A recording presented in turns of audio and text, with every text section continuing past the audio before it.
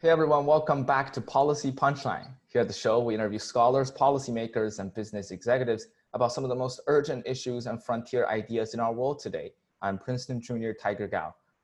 If you have been listening to our podcast for a long time, you have probably listened to a lot of interviews on economic policy or political science or tech and entrepreneurship. One thing that we haven't really touched on, but something very close to my heart, is art, the art world, art history, anything that is related to art. Some of you may not know, I actually applied to Princeton University as an art history major. I went to over 280 art museums when I was in high school. Art history is something I love so much, but the art world is suffering today because of the coronavirus pandemic. Museums and galleries have been closed since March and even earlier under strict lockdown rules across the globe. There are growing fears among curators and directors and art lovers about the long-term impact of this public health crisis. The museum world might not be able to stay afloat during this. I'm very honored today to be joined by Princeton University Art Museum's own director, James Stewart, for the following discussion on both the coronavirus impact on the museum world and also how museums may be able to position itself in the public discourse and public sphere going forward.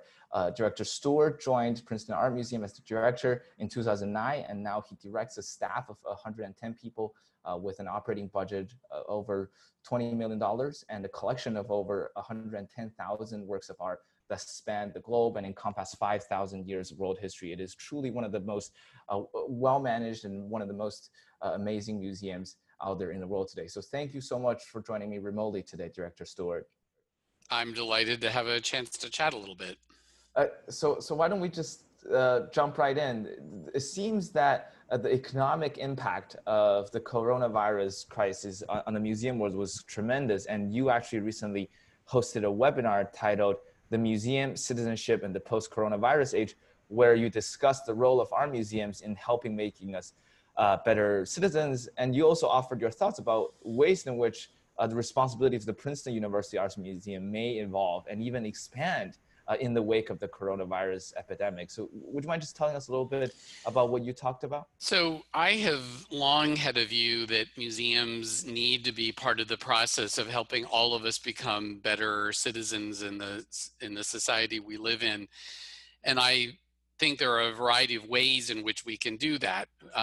Museums like ours are globe spanning. They can invite us to understand ourselves as citizens of a wider set of communities rather than thinking of ourselves in a more parochial sense. They can open windows into difference. Maybe most fundamentally, museums can awaken empathy, our ability to feel compassion for people whose life experiences might be very different from our own and whom we don't even know, something that I think is in rather short supply in the present world. All of that feels to me to both be true of museums generally, but perhaps heightened in the present moment, not only because of COVID, but because of some of the swirling social issues at large in our society. And so I think in a sense, this moment should be a provocation for museum professionals to think again about how to assure that we are doing the work that our communities need. Are there ways in which we can be gathering places, even virtually, for people who don't necessarily share the same views? Are there responsibilities that arise, and inevitably I think there are, for museums like Princeton's that will certainly weather the current storm in a context in which many cultural institutions, including many museums, will not?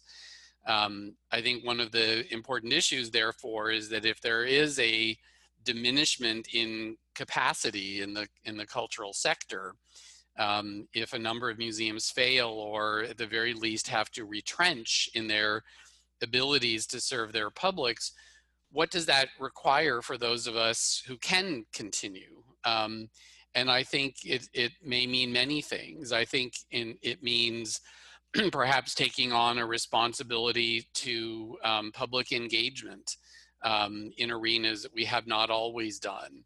I hope, for example, there may be some important opportunities here to bring together the brain trust of Princeton, including its students, with the needs of the communities around us, including in the arena of K-12 education. Um, those are things we've long worked in, but the context that exists around us is obviously shifting very dramatically at this moment. And if we feel, as I certainly do, that arts and culture should be part of the experience of young people being educated today, then maybe we need to take on some different responsibilities to assure that that need continues to be met. So what are some of the initiatives that Princeton University Art Museum is currently doing? Are things virtual now? Before I left on campus, I remember there were museum staffs going around taking videos and pictures of the galleries. So the good news, bad news was, we had about 2 weeks notice that we were going to have to close. So we sent our camera people out in force into the galleries to develop a lot of digital content really quickly. I will say that we had a certain advantage in that we've been planning for some while now to have to close the museum next year for the construction of a new museum facility. And that meant we were already thinking about how to go virtual, right? What was that going to mean? How might we develop digital curricula that could be used in university classrooms, in K-12 settings? How do we provide digital access to the collections? We began the process of digitizing the collections in depth some years ago now, again, in anticipation that digital access was going to be important. But obviously when March came, we had to pivot really quickly. And so one of the things we did was we immediately developed new kind of layers of programming that were intended to be delivered through digital tools. One of the signatures of the museum for a number of years now has been what we call late Thursdays, where we keep the galleries open late and do a lot of programming. Obviously now we're not doing that in the galleries, but we very quickly turned to developing late Thursdays virtually with live lectures every week, live art making classes that follow those, typically on kind of thematized lines, programming that we pre-develop, pre-record, and then edit and shape and deliver so that it's downloadable via our website, for example. So it's really a host of issues. One of the critical pieces was, again, pivoting over the period of Princeton's spring break to be ready to support faculty teaching when it moved into a purely virtual forum as well. Given that in a typical academic year, we now have courses using the museum collections in about 50 departments and programs of the campus, it meant that, again, the turn to supporting that kind of faculty teaching wasn't just for art historians. It might have been for biologists or environmental studies faculty, or again, people coming to engage with works of art and how they make meaning from a variety of disciplinary perspectives. And, it certainly kept everybody really busy the last few months. Now, obviously, as we look forward to the fall, and we're not yet clear whether we're going to be doing virtual instruction or in-person instruction or some blend of the two, we're really using the summer to develop more and more of this kind of digital content so we can go wherever we need to. Going to your point about digital learning and supporting faculties, I took Professor Reichel and Professor Bussard's photojournalism class 2 springs ago when I was a freshman, and I know they've been really expecting this to use this spring to teach in the context of the newly opened show of the Life magazine and such. So totally such a loss of wonderful opportunity. But will the learning and viewing experience ever be the same in a virtual format? I know you would say no, but well, what do you think of it? I mean, the short answer is no, it won't be the same. But I will say what I think have really had to think about a lot is what can the virtual experience do best? And there are things, if you think about the capacity that super high resolution images give us to go very close to an object, or even to investigate the object from a technical point of view in a way that you would never be able to necessarily do if you're standing, distanced from a great painting by a stanchion in a gallery. I joke sometimes about the Mona Lisa at the Louvre as being the sort of paragon of this. In person, you can't get within about 30 feet of the Mona Lisa, virtually you can get very close to even see the granular character of the brushstroke. So there are some sort of offsetting positives, but ultimately I think what's lost is any kind of sense of the thing itself, the thing that was touched by the hand of the maker, that shows the patina of age in many cases. Those are among the reasons that I feel that at the end of this current situation, there will be an appetite for people to return to the social spaces of museums and rediscover the things themselves once again. That just made me think, without a shared physical space where you can physically stand there to view art, would it be impossible to make art present in one's life? Because for me, it's very hard for me to even admit sometimes, but without having the chance to go to art museum, it's very hard for me to pick up art in life, I suppose. If you mean, again, the thing itself, I think that's right. You know, I mean, I'm always a champion that people should imagine that everyone can be a collector. It doesn't mean we all collect priceless objects, but I think living with intentionally chosen things, you know, in a certain sense, we all, of course, curate the lives around us, even if we don't, you know, use that verb to describe what we do. Often we surround ourselves with things that have personal meaning. I do think, therefore, it's possible to sort of live a visually rich life, even when museum going is something that is denied us. I also, again, think that the digital opportunities are really interesting. One of the really fascinating things about the way we've deployed this programming is that we've had participants who joined us from all over the world who wouldn't necessarily be able to do so in situ. If we're having a live lecture in McCosh Hall, we might be limited by the seating capacity of the building or the people who have elected to choose to travel to Princeton to have the experience. Virtually, we have people participating from Israel, from Texas, from California. You know, in that sense, the world becomes one's oyster if you are traveling virtually. I've participated in both live and pre-programmed museum programming from museums in the Northeast, in the UK, in California, because I suppose my own appetite is undiminished and needs to be fulfilled in other ways. And, you know, in this sense, of course, we at Princeton are by no means alone in having toggled over so quickly to trying to create digital programming that actually works on its own terms. What you just said about allowing more people to join in virtual formats remind me about this article I read on Washington Post. It said that since the cultural wars of the late 1980s and early 1990s, the arts have largely rebranded themselves as an essential public good. Art leaders stress things like connection and engagement, promoting a collective experience. But the article goes on and talks about how this somewhat overemphasis on collective viewing ruins the power of private contemplation and solitary engagement. So just to play devil's advocate here, do you think COVID-19 offers a unique experience in the sense that we could possibly create an even better way for people to experience art on their own or reflect on art in their own rooms in this solitary fashion?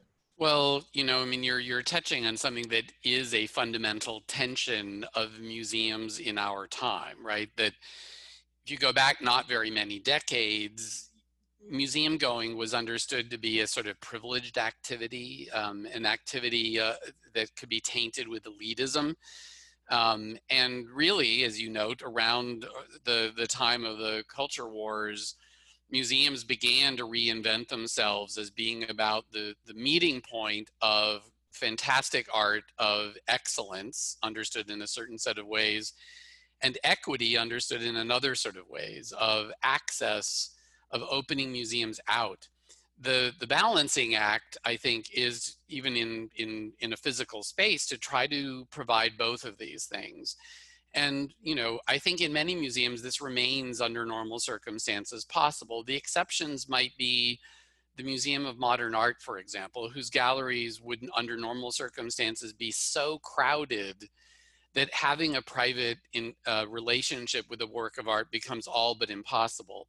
At Princeton, that's generally not true. You may need to choose the hour of the day, the hour of the week when you come to the galleries if what you're seeking is a kind of uninterrupted dialogue with a work of art. But I also think that the social aspect of museum space is critically important. And I'll give you one little example. A year or so ago, we mounted an exhibition called Nature's Nation, which was around the relationship of American art and environmentalism from the dawn of American society in the 18th century to the present moment. And there were so many, I think, challenging and provocative objects on view that surprised people to see these objects brought together in this particular narrative, that I regularly saw strangers reaching out to each other and engaging because they needed to process their experience in live time with others.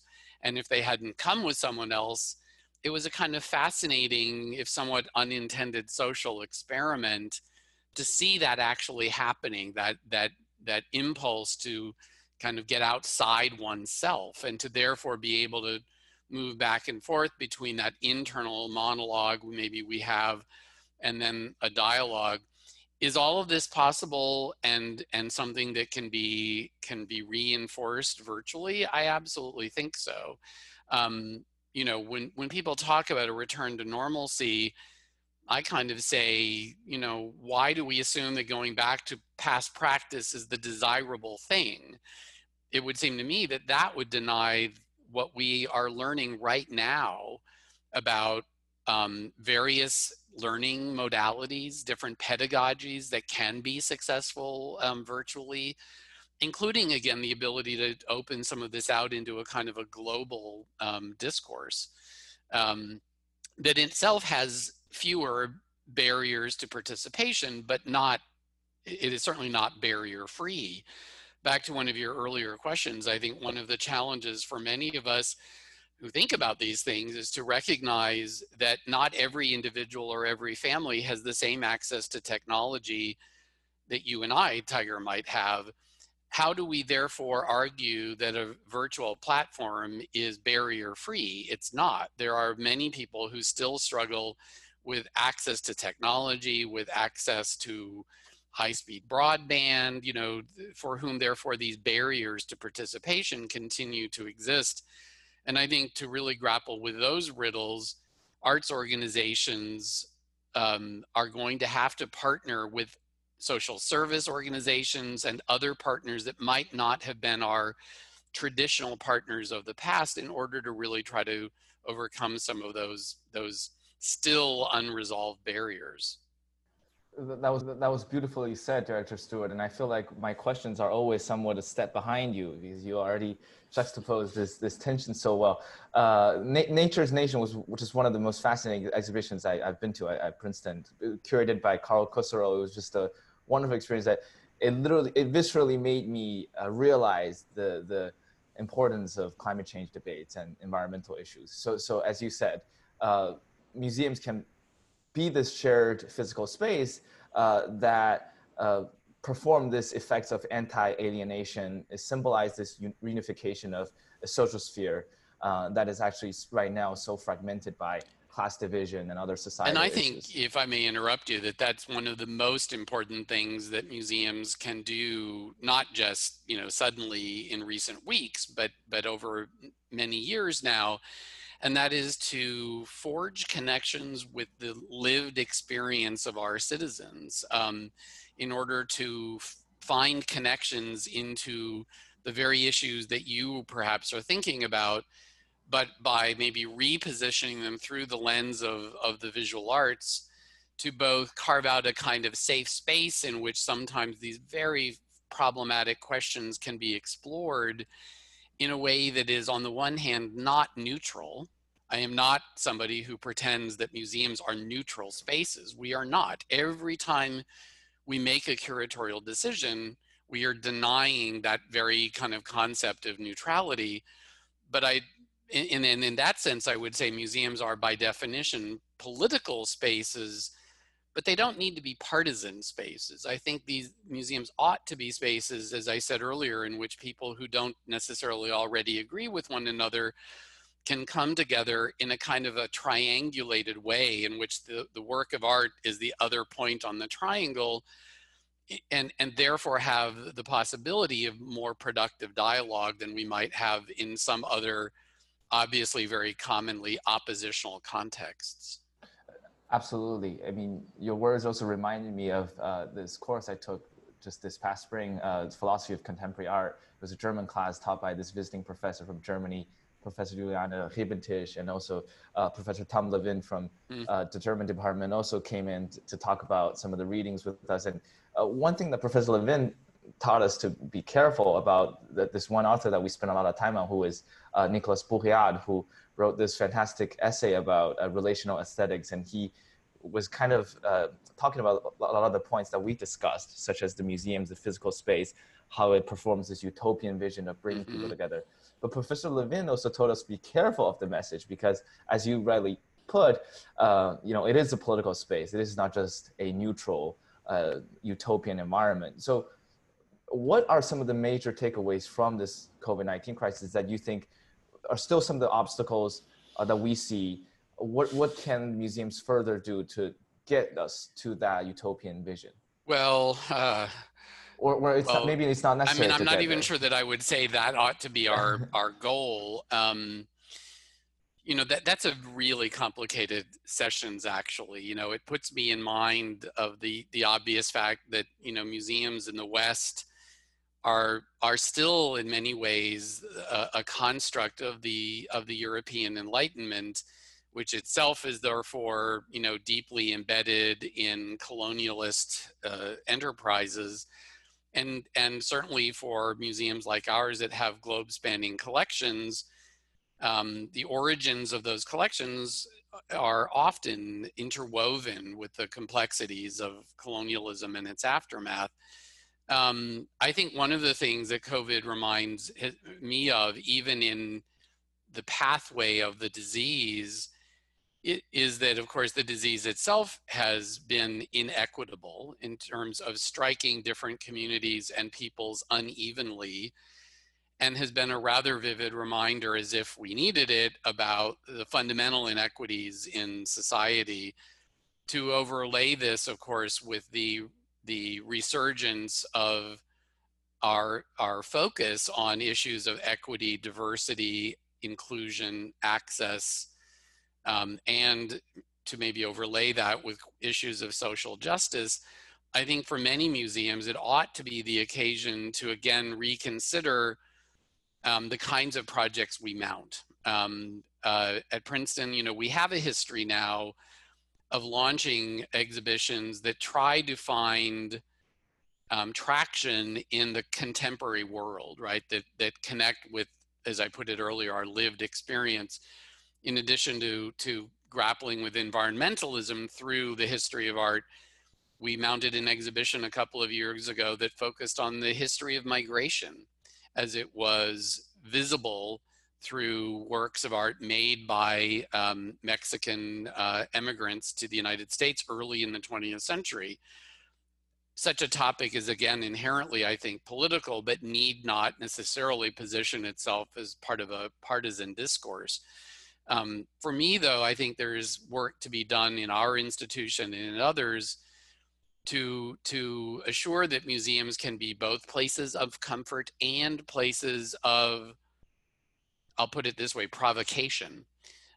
Sometimes I think we have to be quietly provocative, because I think one of the fundamental issues here is that museums need to hold on to the public trust.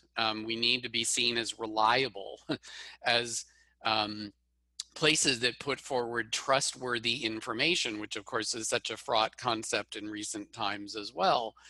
Museums have, generally speaking, withstood the assault on authority better than a lot of other institutions. And I think it's critical, if we're going to survive into future decades, that that remain the case. And it's a reason why I think this kind of delicate balance between, on the one hand, being engaged in the world around us, and therefore by definition being political, and avoiding things that are are perhaps tainted by partisan politics is so critical if we're going to um, continue to retain the public confidence in the work we do. What about the debate about whether museums should or could be reactionary to some of the current issues and for example, the COVID-19 crisis, or very recently the Black Lives Matter movement? There's been a number of museums across the country that started collecting artworks and soliciting people's face masks and prints and objects that capture the collective struggle of this nation battling against coronavirus. So at the risk of saying, something dangerous, any museum that wasn't already doing some of those things prior to recent weeks, I don't know what reality they were paying attention to. It is absolutely true that, museums are, to some degree, I don't mean to say every museum, but writ large perhaps, are by definition somewhat conservative. By which I really mean slow to change, not least because of the history that informs many of these institutions. But we have a responsibility to evolve as society around us does, and even if we're prescient in certain moments, perhaps to anticipate issues that are going to be important in the fullness of time. It would be, to my mind, utterly irresponsible for a museum at this moment in the 21st century not to be paying incredibly close attention to issues of social justice and equity in representation.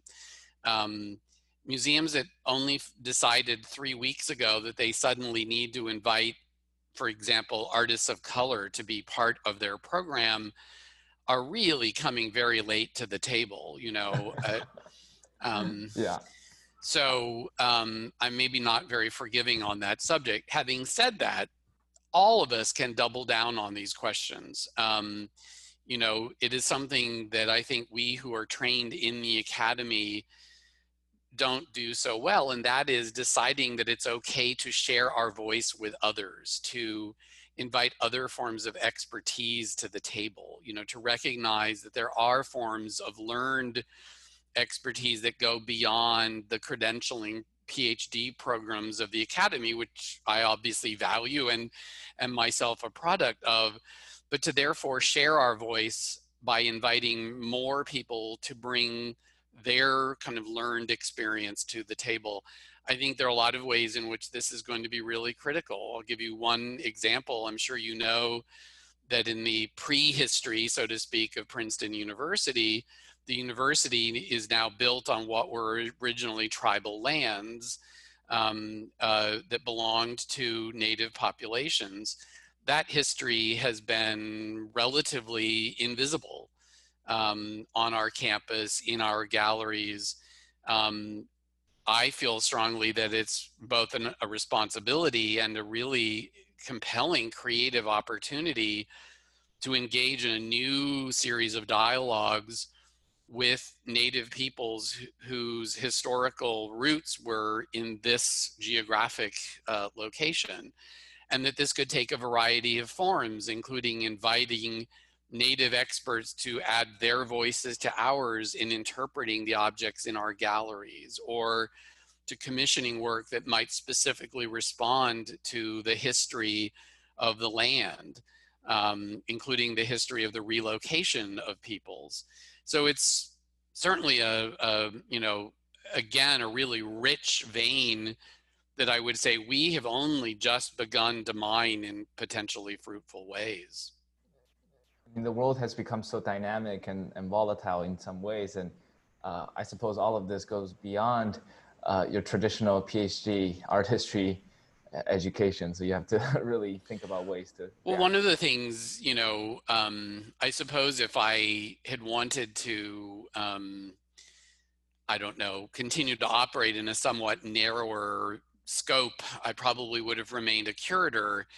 But becoming a museum director, in a way, one has to cast a very wide net, especially in providing some degree of leadership for an institution as globe spanning as ours, by which I mean the art museum specifically, but obviously with regard to the university's mission as well. Um, Ours are among the most globe spanning, therefore diverse collections on any college campus in North America.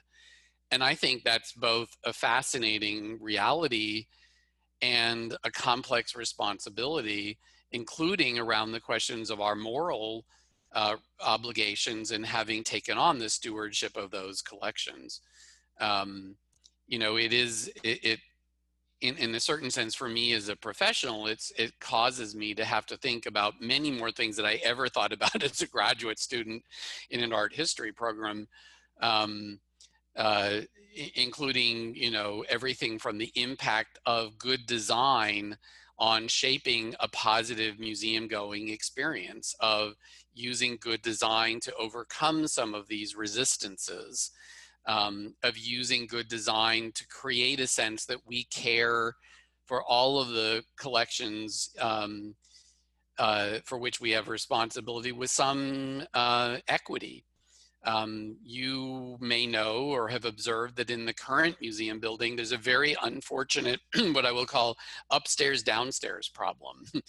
The upper level galleries are typically devoted to European and North American cultures, and the lower level galleries are devoted to non-Western cultures, the ancient world, and so forth. And without intending it, certainly we don't in the current moment, that could convey a sense of hierarchy of value, and overcome or block the desire to kind of understand these collections more synthetically, to identify and engage with how culture and ideas spread through the world, points of contact, trade, exchange, unequal power relationships historically.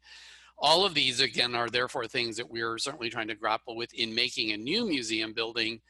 And I actually think that in that sense, one of the silver linings of COVID is it is provoking us right now to think very deeply about a lot of these questions while we're in the process of designing a new museum. So we have the opportunity to manifest some of our some fresh thinking, I think, in a building that will then hopefully grace the Princeton campus for at least 100 years. Would you mind telling us a little bit more about the new museum plan? So based on our conversation right now, it really surprised me because it seems that COVID-19's impact is less about, oh, like how are we going to complete the project in time, but more about how do we use this opportunity to bring upon new missions? I mean, it is both of those things, right? There are pragmatic, you know, questions that have to be answered, including how we're going to reopen the museum as it is today, following the appropriate safety protocols, and what that will mean in terms of limiting attendance and mandating social distancing and all the rest.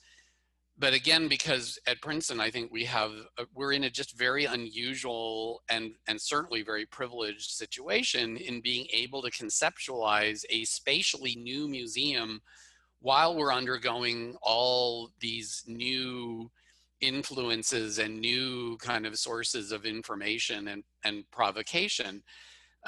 So we're on the one hand thinking about how do we design a museum building that offers flexibility beyond what we ever might imagine needing, so that a generation from now, whatever the societal impulses are, the museum can adapt itself to continue to best serve those purposes. Very pragmatically, one of the things that the new design will achieve is really a kind of leveling out of cultural engagement, so that our focus on the arts of Asia, of Europe, of Africa, assume a kind of parity, in a way that more clearly messages, I think, our values at this point in history. That's unusual. Very few large collection institutions have put most of their galleries on a single floor level because there are spatial constraints that make that very difficult. We're pushing that envelope as far as we can, because I think there are just so many, frankly, pedagogical benefits in trying to do that. So going forward, I suppose there must be somewhat of a inequity even amongst the museums and gallery world itself, in the sense that the very top institutions can embark on those new projects and survive and sustain quite well in this crisis, whereas most amount of nonprofits have to struggle. So, and you kind of brought it up at the very beginning of the interview that Princeton University and institutions that are privileged and lucky enough to survive this crisis should have a duty to embark on more social responsibilities and engage more in the public sphere. So would you mind telling us a little bit more about what Well, there are huge, I think, threats facing the cultural sector. There are estimates that as many as a third of the museums in North America will never reopen or will fail as a result of COVID and the current financial crisis. What that speaks to, I think, is an underpinning of your question, and it's the reality that the average museum in the United States is a very small enterprise. It might be a community-based enterprise. It might be a museum with a staff that can be counted on a single hand. Typically, therefore, those are institutions with very small endowments, the invested monies that help to assure a steady income and also even things out from the good moments to the bad moments. Given, again, that landscape, you're quite right. Resources are absolutely distributed inequitably across institutions. And it is a reason why I feel that those of us who have the capacity or will almost certainly emerge from this still having the capacity in financial resources, in staffing, in physical plant, are going to need to, in a very mission-driven way, consider how we might step into the breach. If a museum elsewhere in our state, for example, were to fail because of COVID, what would become of its collections? How do we help assure that those collections continue to exist in the public trust? That is a hypothetical, but it is I think a likely reality of what lies ahead.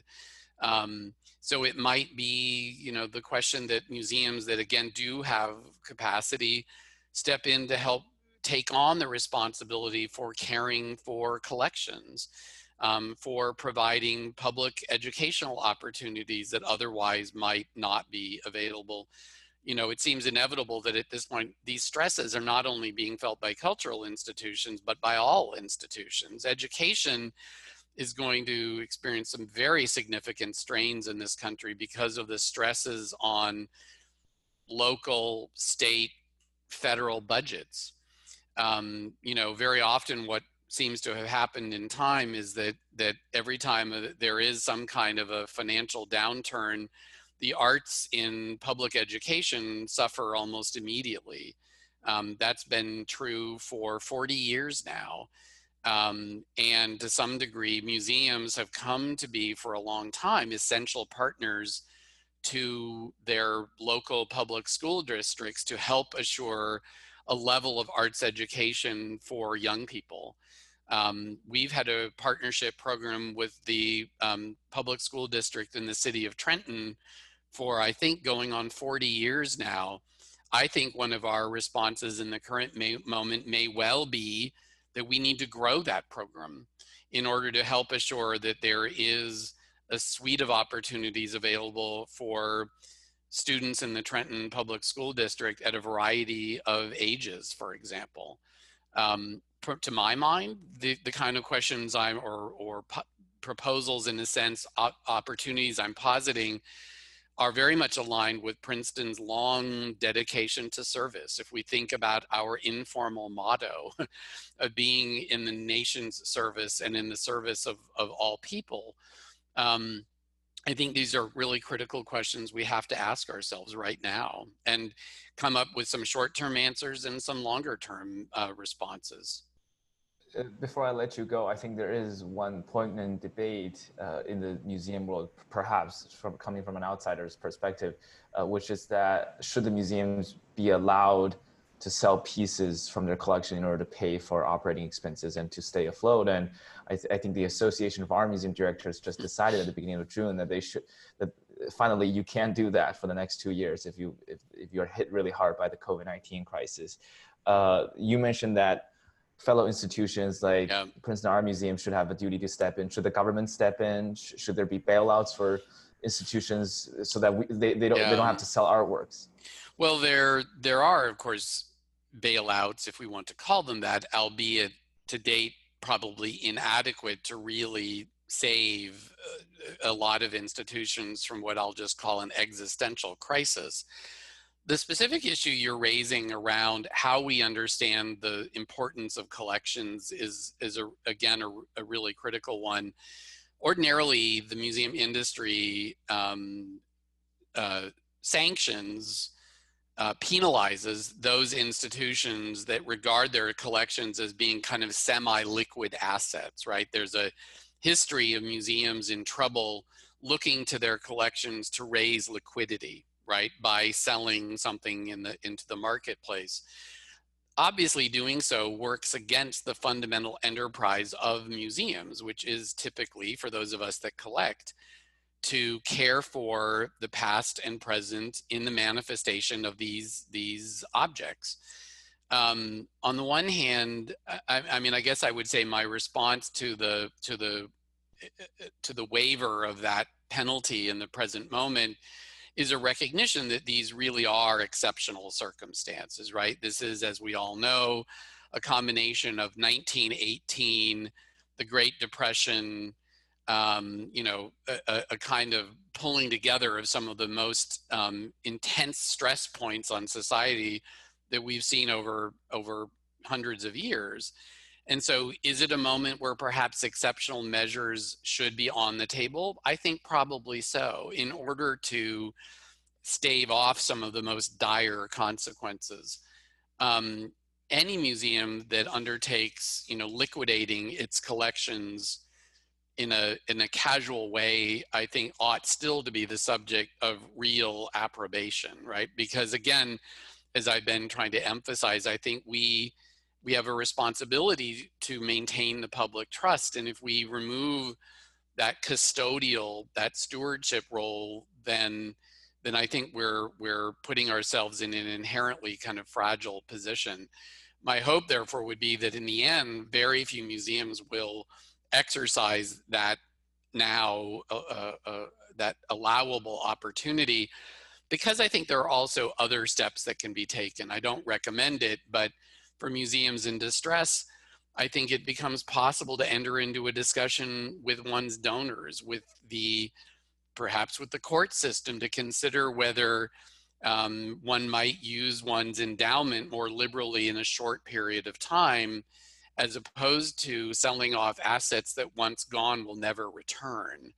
I suppose this is a long-winded way of saying I don't think there's a one-size-fits-all answer to this problem, because museums are so disparately resourced, and therefore very disparately positioned to survive the challenges of these coming years. Absolutely, and I think, I suppose throughout history, there has been instances where empires, when they're on the verge of collapse, they would sell their statues or something. I was talking to my friend Will yesterday, who is an artist, and he was joking with me. He said, well, I suppose if the Italian government can't survive the COVID-19 crisis, they could just sell Mona Lisa. And I was like, Mona Lisa is not in Italy. Exactly. So, it is true that human history has seen the movements of prized objects, right, as fortunes rise and fall.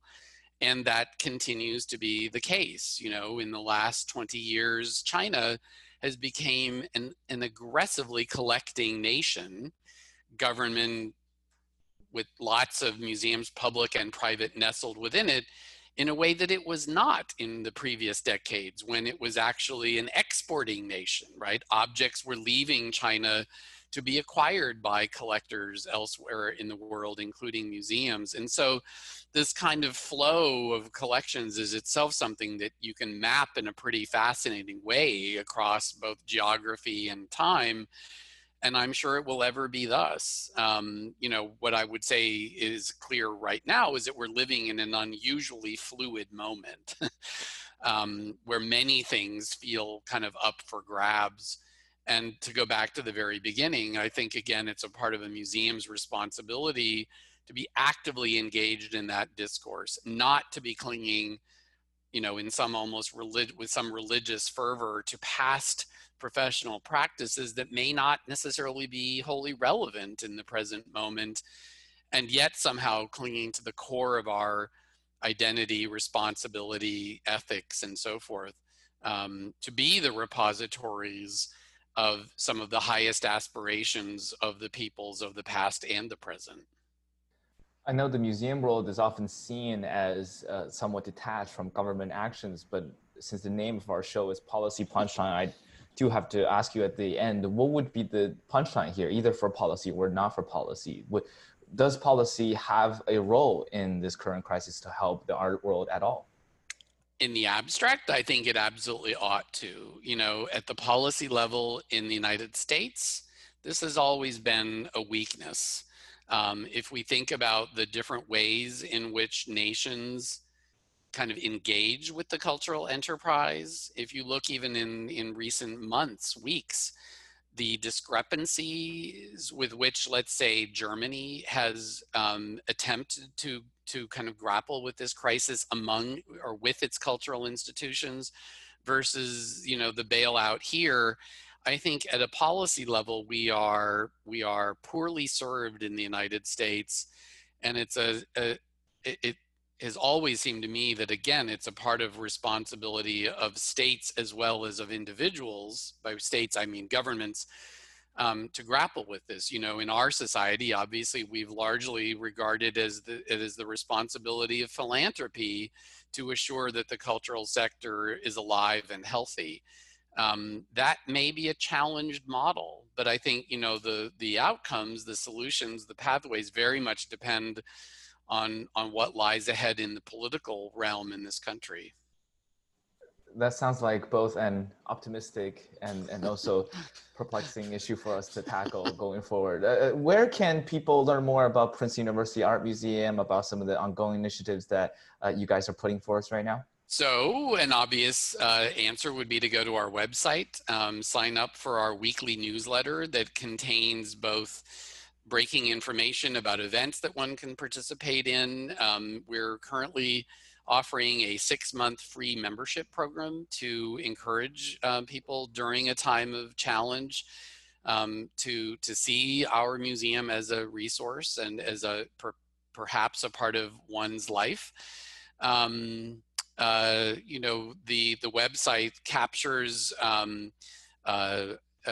a lot of information that we publish on a regular basis. We produce a quarterly magazine that has, among other things, essay form writing, including by me, that are archived on the website, so that you can see a little bit of my ongoing kind of thinking about the issue of the responsibilities of cultural institutions writ large.